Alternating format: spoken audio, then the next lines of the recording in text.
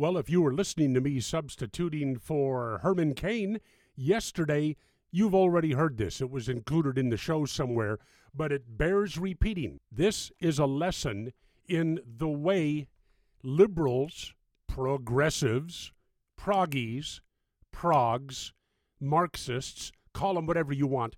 This is a lesson in the way they think.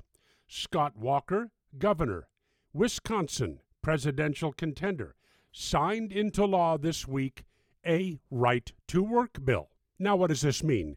This means that now in Wisconsin, you cannot be forced to join a union.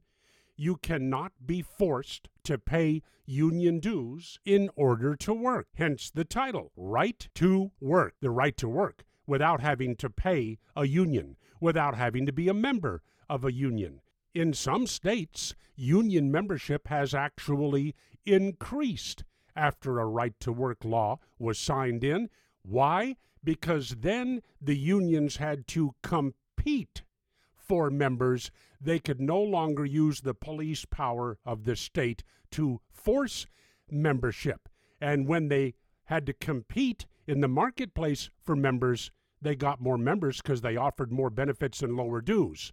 At any rate, here is the thinking of liberals, of the progs out there.